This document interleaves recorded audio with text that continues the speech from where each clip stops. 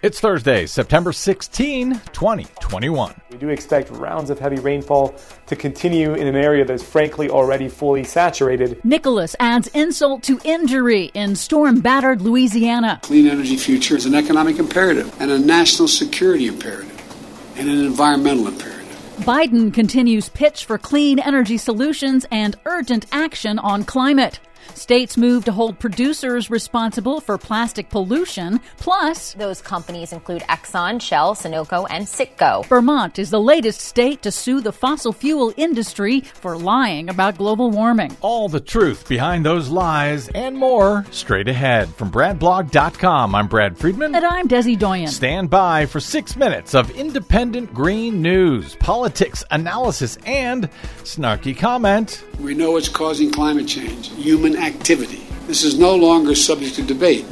And I might add, windmills do not cause cancer. Well, that's not what I heard, Mr. President.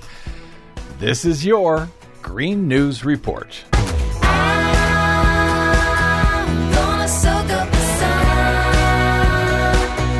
Okay, Desi Doyen, I'm afraid we're not anywhere near the end of storm season this year, and yet the storms continue to continue. Yes, they do. In Louisiana, Tropical Depression Nicholas is tossing a wrench into the recovery from Hurricane Ida, dumping relentless rain and spawning tornadoes in areas that suffered flooding and extreme damage from Ida just 2 weeks ago. Thousands of rooftops are currently covered only in flimsy tarps.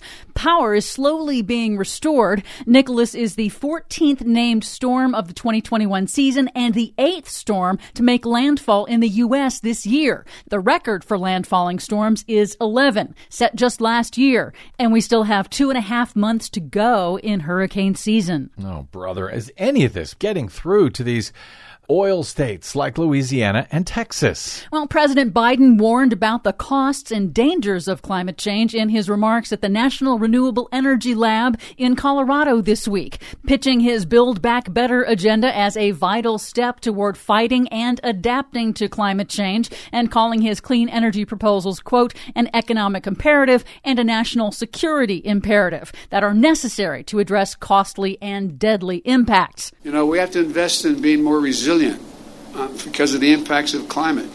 We have to make the investments that are going to slow our contributions to climate change today, not tomorrow. And here's the good news. Something that is caused by humans can be solved by humans. We'll see.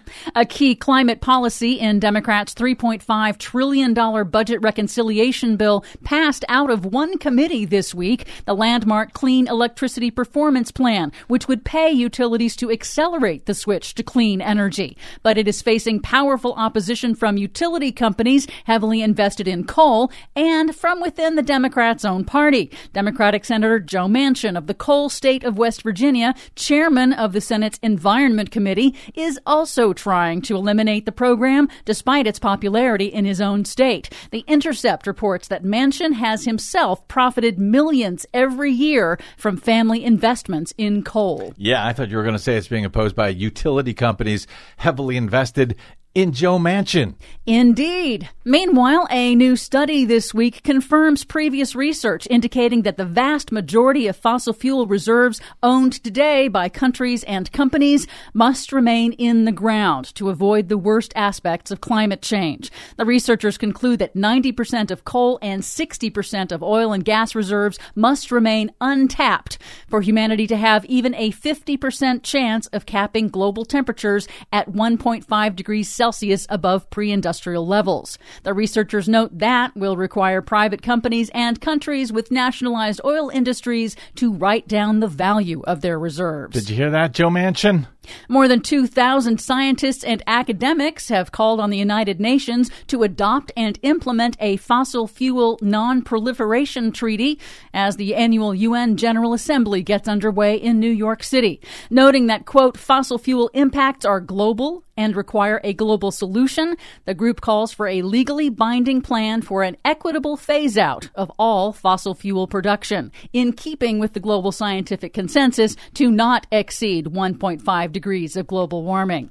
Several states are addressing plastic pollution. California passed a state law banning companies from putting the recycling symbol on items unless they can prove the material is actually recyclable. There's an idea. Maine and Oregon are adopting a strategy that makes plastic producers responsible for the waste that they produce instead of taxpayers by requiring producers to pay all or some of cities' recycling costs. Finally, Vermont is the latest state to sue major oil companies this week. Vermont's Attorney General alleges the companies violated consumer protection laws, misleading the public in their ads and publications about the impact of their products on the climate, deceiving Vermonters since at least the 1960s. I'll take it. For much more on all of those stories and the ones we couldn't get to today, check out our website at greennews.bradblog.com.